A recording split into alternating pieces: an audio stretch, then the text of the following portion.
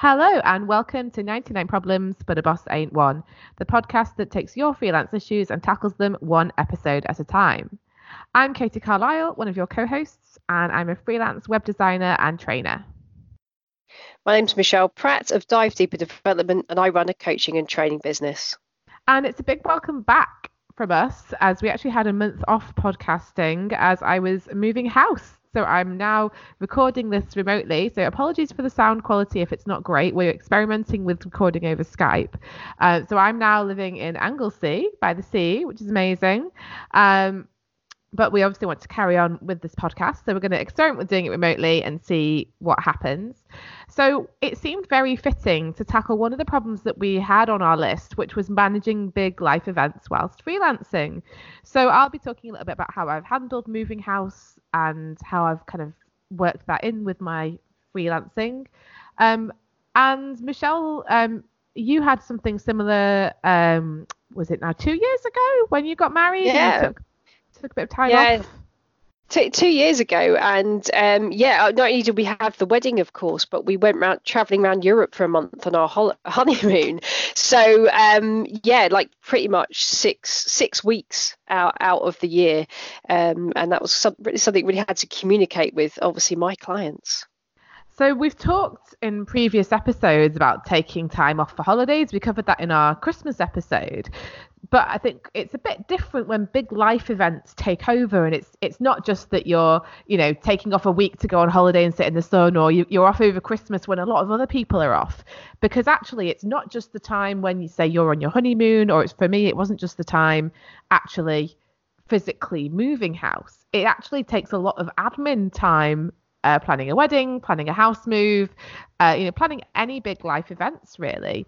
So that's what we're going to talk about, how we manage that. So, Michelle, did you find that in the run up to your wedding, you were having to use quite a bit of your time that you'd normally spend freelancing to do kind of, what's it called? Wedding admin. Oh God, yeah. I mean, yes, I took a lot of time because we were doing a festival wedding, so it was a bit of a DIY wedding as well. So it's not just like liaising with venues; it's pretty much designing, creating, bunting, banners, all that kind of thing. Inviting people. I built a website, so yeah, loads of admin time as well. So there's quite a bit of work involved in the lead up to that. So there was an awful lot to do as well, and I think one of the things that I found was that, yes, it took a lot of my time. So I had to balance that with the work that I had. I made sure I had enough time to do my work as well as doing all the wedding stuff, which was both a little bit stressful, but also quite fun, as well as preparing my clients for the fact that I wasn't going to be around for 4 weeks, and including 4 weeks where actually normally get a little bit busy, which is always a bit of a sensitive subject. So that was actually your busiest time of the year, or one of your busiest times of the year, was when you actually were then literally going around Europe in a camper van. Yeah, pretty much. So September. So we decided to we were away for whole of September, and but it's because it's when the schools go back. But of course, as soon as you get to September, in most businesses, most people I train or coach, that's like January again. Everyone's got their good intentions after being away for the summer break. Everyone focuses back on work, and the training dates start to go in. So it was a bit of a sensitive one to handle, and not ideal. I wouldn't do it ordinarily. I normally plan my holidays around the busiest time, but on this occasion it was just the right thing to do for us. So it just needed a bit of managing, really. And you talked about preparing your clients for you not being available. What kind of steps did you take to prepare them for removing yourself from kind of the equation? Yeah, that was. I mean, the first thing was something like that. I think, unlike a house move, Katie, maybe it's a little bit different, but this one, I knew well in advance what we were going to do. So I think one of the things was just to tell people well in advance that was going to happen. And one of the things that I did was actually just speak to some of my regular clients who I knew, although we hadn't perhaps put certain things in the diary, it was likely to impact them. And one of the things I did was go back to them and say, look, I know I've declined a couple of dates in September. I just want you to know I still love you. I'm not declining the dates because I've got other work or I'm with other clients behind your back. The reason I really enjoy working with you, and the reason why I'm not available in this period is simply because I'm I'm getting married and I'm going on honeymoon. And just to tell them really far in advance is really helpful. And just to say, look, I really like working with you. I'm not rejecting you for that reason. It's because I do have a big life event happening. And that's why. And I think the other thing as well is, I mean, I really like to develop relationships with people and to care about the people that I'm working with, as well as the kind of the business, if you like. So I really care about my clients' life events. I'm very flexible when they have to pick up children, or if there's certain times when they can't respond to my emails or phone calls. And I think if you pay it forwards and you develop that kind of relationship with other people, not only are they understanding when you can't be there, but they actually get really excited for you as well, and you can start to talk about the trip and how cool and exciting it is. So I think laying the groundwork well in advance, as far as you possibly can, I think makes an enormous difference. And most people are happy to work around things provided you give them enough notice to do so. Yeah, I definitely agree with that in terms of giving people advance notice. That was one of the things that I think made it a lot less stressful for me. So when obviously, yeah, there's the kind of admin and everything running up to the move. And then when I actually moved, I took 2 weeks off, which is probably the only time since I started freelancing that I took 2 weeks off and it was like completely off. I didn't check my email. I actually couldn't answer my phone because where I'm living at the moment, we don't have any mobile phone reception, and my previous phone didn't allow me to do Wi-Fi calling, so I literally couldn't take calls, which was kind of nice because it kind of took that choice away from me. But yeah, we moved, and then the week after we moved, we had my boyfriend's parents come to visit for a week as well, and so it was literally like even if I'd have wanted to do work, I couldn't have. And so I was so grateful that I'd taken the time in the run up to it to, yeah, like you say, Michelle, let people know and say, like, I was going to say, like, I kind of knew what I was doing well in advance, the dates from the diary. Yours, to an extent, were at the mercy of the people that you were taking the house over from. So in terms of the timing, how did you tee that up with clients, given that you weren't 100% in control? Yeah, I mean, I like you were talking about before, Michelle, like, you know, with building up those relationships. So I've been planning this move to Anglesey for like over a year. So I've been banging on about how I'm moving to Wales for a really long time. So I think the groundwork was already laid that like I was going to be physically removing myself. So for local clients, which probably I'd say at least half of my clients, the ones that I would ordinarily have met face to face around Manchester or Sheffield or the Peak District, I'd already started laying the groundwork with them that I wasn't going to be physically there for them, but that was okay and that they shouldn't panic.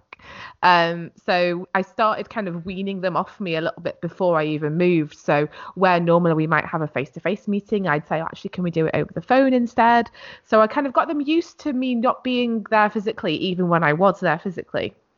And I was actually quite lucky in that the house that I'm in at the moment is a rental house. So we had a little bit more control over the dates. But even then, we didn't know until quite near the time exactly when it would be available. So it was just kind of saying to people, at some point in the next few months, I'm going to be unavailable. And to an extent that informed when we took the rental house as well, because if I'd have tried to take it in April, I wouldn't have given people enough notice. And I think that would have been a real struggle. So that's why we decided to move in May instead. So I think, yeah, if the less control you have, the more you just have to work with those relationships. And I think people were really excited for me, like they were saying about you, they're really happy that something nice was happening. Obviously, if you're, there's really happy big life events. So there's, weddings and house moves and new babies and things like that. But there's also big life events that are not necessarily happy. So I think that's one thing that I was, lucky in, that it was something that I felt quite happy to share with clients. But Michelle, what would you advise people to do if they've got something that's kind of, going to require them to take time off? So maybe it's caring for somebody, a relative or family member who's unwell, or even something like a funeral. What would you recommend to people for that? Yeah, and I think that's where I think that's where those relationships come into play, because I think, again, it's, and Katie, we talk about this a lot. I think it comes down to communication. So, we had a death in our family, which was an absolute, total shock, and it was quite difficult in terms of the funeral. I was in the middle of a big project at the time, and I'd literally signed up and committed, and it was the case that if I couldn't deliver, I'd signed a contract for getting cover. And I think luckily it didn't pan out that way. We could arrange a funeral at a time when everyone was able to make it. And do you know what? That really slowed me down. I wouldn't say that I had to stop working, but I just found that I couldn't go at the pace that I was doing it. So I do think communication is key. I think if you have a good relationship with some of those people, then you don't have to unburden your woe onto them, or your pain onto them. But I think you can tell people what's going on. And I think that might be quite hard sometimes to do with people in a professional capacity. But I think it is normally better if you just say to people, look, I'm not being evasive or awkward. It's just that we've had a family, a tragedy, or you don't have to go into detail about exactly what has happened. Most people have got enough sense to kind of infer from what you're saying what's happened. Yeah. And I think, like you say, like asking for flexibility and I think also like suggesting ways to kind of still be able to help your clients, even if you're not going to be in a position to offer them as much time. Like when I had a situation last year where I had a funeral, and on the same day I was supposed to be delivering a workshop for the University of Chester. And again, I felt like I was able to do this because I had an existing relationship with them. And I said to them, look, and this has been scheduled for you guys for months, and I know you promoted it, so I don't want to let you down by cancelling it, but I have to go to this funeral. And so what I ended up doing was saying, what about if I actually pre-record the workshop, and then you guys can play it over, that you can kind of play it in the workshop, and then you can actually, but what I did is actually made it into a benefit. So I said, actually, you've had a case in the past where people have not been able to come to the workshops at short notice, and so if it's pre-recorded, you can actually send it out to a wider people, so you're actually going to benefit more people. And they were quite happy to let me do that, and they still paid me the same amount and everything else. And actually, interestingly, after that, the next time I went to deliver a workshop, they had their own in-house video team recording it, because they really liked the idea of having a video that they could then share with people after the workshop. So me suggesting that actually kind of kickstarted a new idea in their brain as well. Yeah. So I think if you can be creative about how you can still help people, even if you're not able to give them quite as much time or energy at that point, then I think showing willing goes a long way. Yeah, I think showing willing is key. I think you've still got to be prepared to fulfill your responsibilities. Yeah. And if you have committed to stuff, come hell or high water, ideally you need to fulfill those obligations. So one thing is there may be things you still have to do, or like you say, Katie, at least put in place a workaround. But I think the balance is, I said that I was going a lot slower work-wise. I couldn't do the same volume or pace of work that I was, and I think you have to be honest. So I managed that situation by just not taking on as much work, and to being very honest and self-aware about what I could and couldn't do, and what I couldn't cope with, and just not taking on too much and saying no, or just being realistic about timescales. And again, that comes down to communication. I would probably add to that as well. I think, again, forward planning. I mean, we talked in another episode, Katie, about how to keep the show on the road and what to do in advance. And I think this is where networking with other professionals is really, really valuable. If you have a good network of people and you've got those relationships, I think what you can do is go out to people and say, look, I'm in a bit of a situation. Can anyone cover this for me? And if you've got go-to people that you can pass work to and recommend as by way of a fix or a workaround, I think that normally helps things as well. Definitely. And I try to have people that I know I could in an emergency pass stuff onto, even when I don't foresee any particular problems happening. And I actually say that to clients. I say, look, I am just one person, and so if something happens to me, I want you to feel safe that your project is still going to continue. So just want you to know that I do know other Squarespace web designers that if I had to, I could pass this project on to them and they could take it on. And I think that's been really helpful. It's given me a lot more peace of mind being able to say that to people.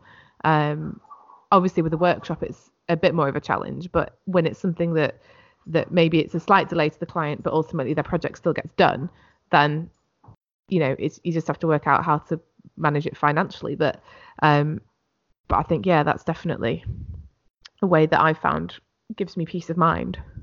Yeah, I think definitely. I mean, the client at the end of the day just wants the job done. They don't want their business to be impacted because something's happened that's impacted your business. And so, as much as you can minimize that or help them out, I think the better, really. Yeah, and I think as well, like one of the things you mentioned before was, just deciding in advance, making planning in advance, and I think one of the things to do with that planning as well, just again to manage client expectations, is to decide how available you'll be when you're unavailable, if that makes sense. If you're going to be out of office. So like, for example, normally if I'm on holiday, I'll have my work phone with me. I have a separate phone, one's for work, one's for my personal life, because I like being able to have the option of leaving my work phone behind, but still kind of being in touch with the world. But normally if I'm on holiday, I'm quite happy to check my emails, like, or dip in and do a bit of work while I'm on holiday. Like, it doesn't bother me at all. I'd rather almost go and check my emails and know what's going on rather than in my head work up this scenario that, oh God, what if I've got 7,000 emails and everybody's having a meltdown in my inbox. And I know that's not going to be the case, but sometimes I worry about it. And so for me, when I'm on holiday, quite often I am actually still available, but I knew for the house move, I was like, I'm going to be completely unavailable. So I had to really emphasize that to clients, because they're used to me being on holiday and they're like, all right, yeah. And no, but I'm really on holiday this time. Like, I'm super on holiday.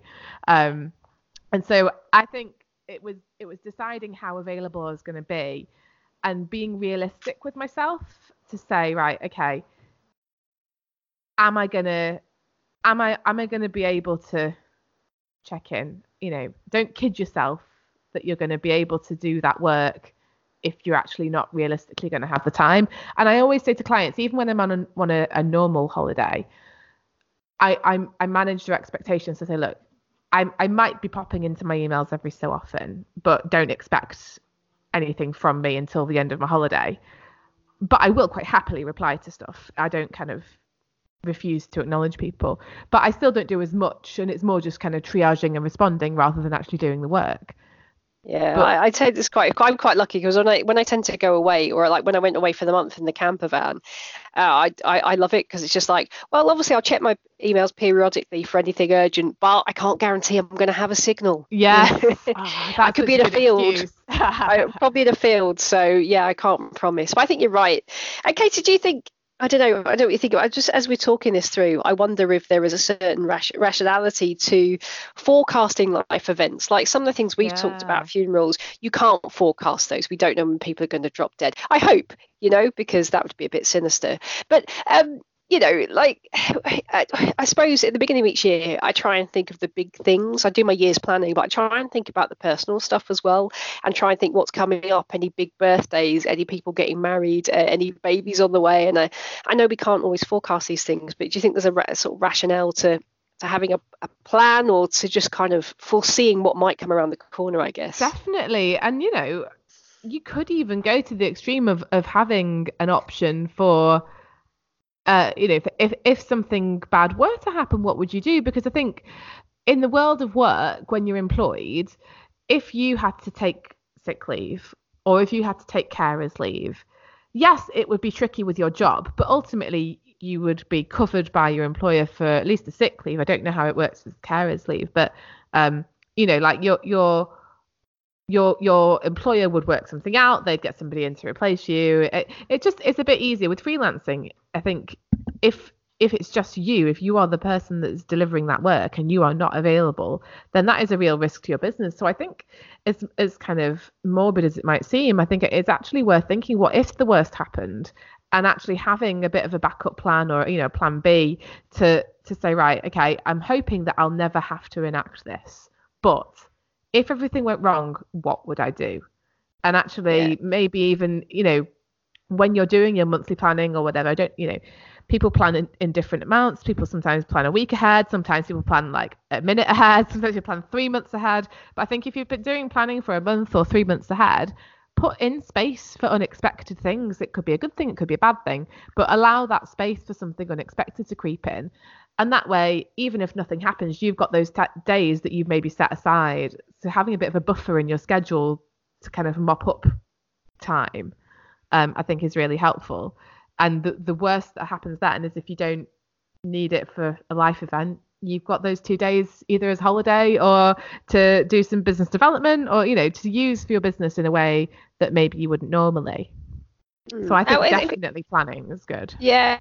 We've talked about these at work and life, like the things that clash, but sometimes they can be complementary, can't we? So I guess there was a plus side, because if you've got a huge network of clients and of colleagues or associates, then I guess, if you're trying to plan a wedding or if you're trying to plan a house move, they normally know a good solicitor, or they normally know a good venue, or they normally know a good caterer. True. Yeah.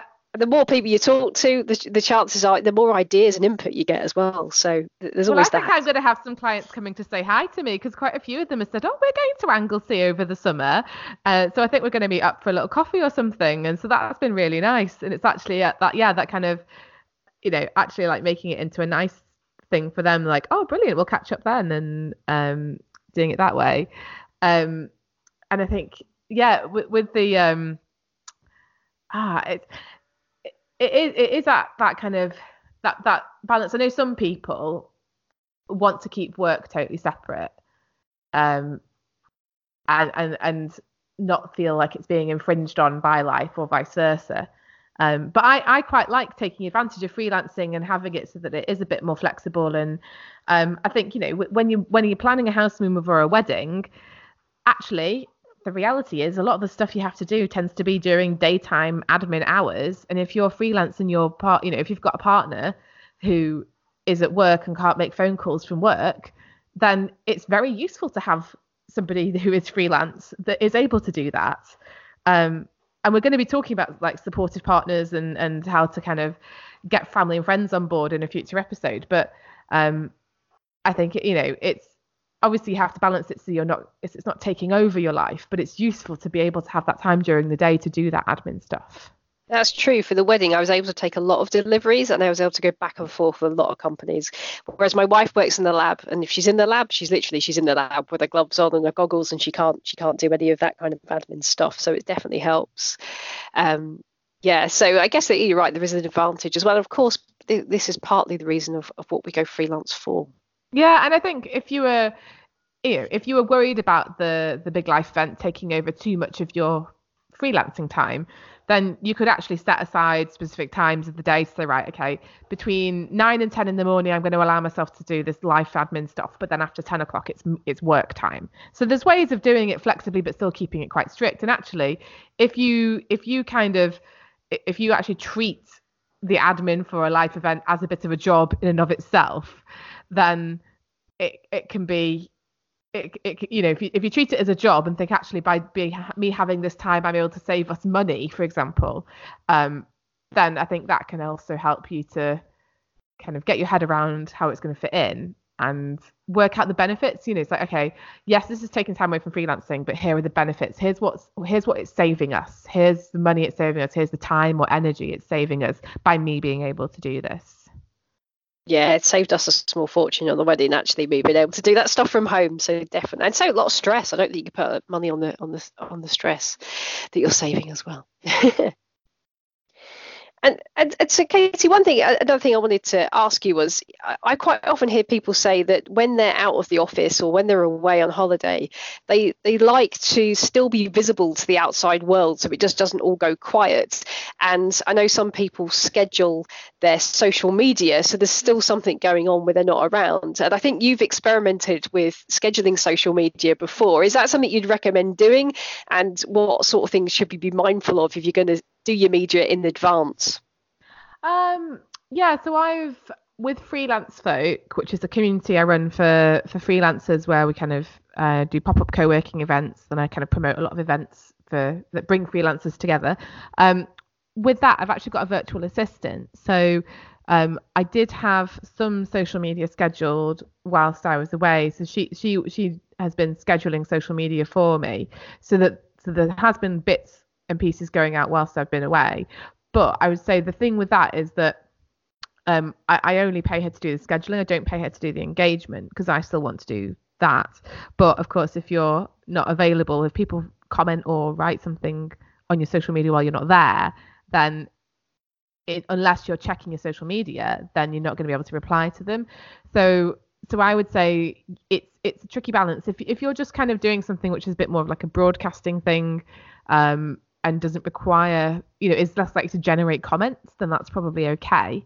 But do be aware of managing people's expectations in the wider world. So I didn't do anything for my own social media, and I think I did actually put that I was moving on my own Twitter. But then for Freelance Folk, I had a kind of basic presence going on.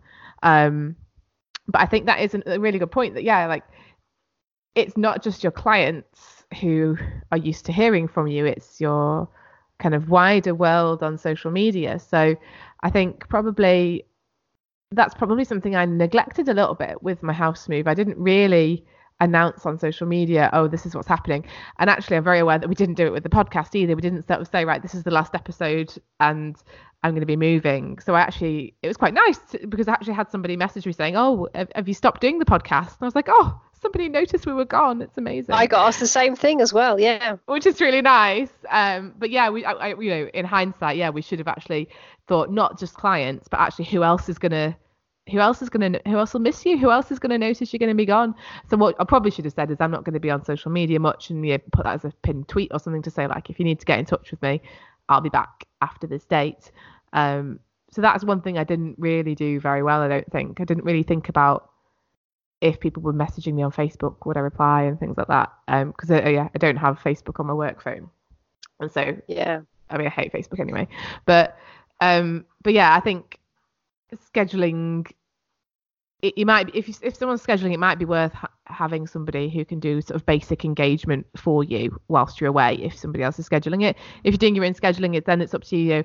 Are you willing to kind of have notifications on and kind of go on to Instagram or Twitter or Facebook or whatever and quickly reply to comments whilst you're doing other things? Or is is that going to be the last thing you're worrying about if you've got other stuff going on? And if so, then maybe just manage people's expectations about, which I think is kind of what's come out of this whole conversation, is that it's about managing people's expectations and actually then you're not disappointing anybody or letting anybody down. Yeah, definitely. And I think, as I say, I think the big one for me is just building those good relationships. I know with some of the clients, it might be quite transactional in the way you work, depending on what you do. But I do think those little extra touches where you talk about life stuff and build that goodwill in advance, I think, and pay that forward can really, really help. And then the only other thing I'd say really is, like, be honest with yourself about what you can and can't handle, and start saying no if you need to, like, early on. And that was something we've talked about in episode 17. We did a whole episode about saying no. And it's something that historically I've always struggled with, and I've done much better this year, thanks in no small part to some coaching with Michelle. But I think know that you probably are going to have less time if you've got these big life events coming up, and start saying no to things early on. So for me, for example, client project typically takes, if I'm doing a website, I'd say 6 to 8 weeks is a kind of quick turnaround. It can take a few months. So I need to be thinking, if I knew I was moving in May, I'd have to be starting to say no to projects in like February. So I probably didn't start quite as early as that, but I certainly started saying probably from about March onwards, I was saying to people, look, I can take this project on, but just be aware that I've got this time in the middle that I'm not going to be available. And so I'm not going to be able to do stuff. But actually there were some things that I said, actually it was quite nice to have an excuse actually that I didn't want to do. I was like, actually I'm moving house, I can't take this project on, sorry. And that was quite nice. Yeah, it's a good excuse. Well, this is all good stuff for me. I'm moving house, hopefully soon. I'm quite lucky because it is likely now, I think, to fall in August, which is my quietest month by far. No one wants to do personal development when in August when it's sunny and they're thinking of being on the beach drinking sangria or whatever. So I should get lucky, but yeah, something I'm going to have to manage going forward, Katie. I think both in terms of becoming a landlord and another homeowner as well. It's something I'm going to have to manage going forward too. Same. I'm going to have to move house again when I go from the rental house into our next house that we buy. But at least I'm going to be nearby now, so that's going to make it a lot easier. So I think I've done the big hurdle, which is the main thing. Yeah, you've relocated to Wales, which is a pretty big life event, I think. Yeah, exactly. So now it's just a case of trying to get involved with the local communities here, with find some Wales freelancers. I don't know if we have any Welsh listeners. If you're around North Wales, then give me a shout. But yeah, I think that's probably covered most of the things that we wanted to talk about for this episode. And as I say, our next episode that we're going to be doing is talking about getting friends and family on board for your freelancing. So if you've ever struggled to have that conversation and explain what you do to friends and family, then make sure to subscribe so that you get our episode next week as well. But in the meantime, if you want to get in touch with us, we're on social media, apart from when we're having big life events. I'm at The Wheel Exists on Twitter and Instagram and sometimes on Facebook. Yeah, mine is dive deep depth. I can't even say it. DIVE There we go. And we will see you next time for a future episode of 99 Problems and a Boss Ain't One. Bye, everyone. Bye.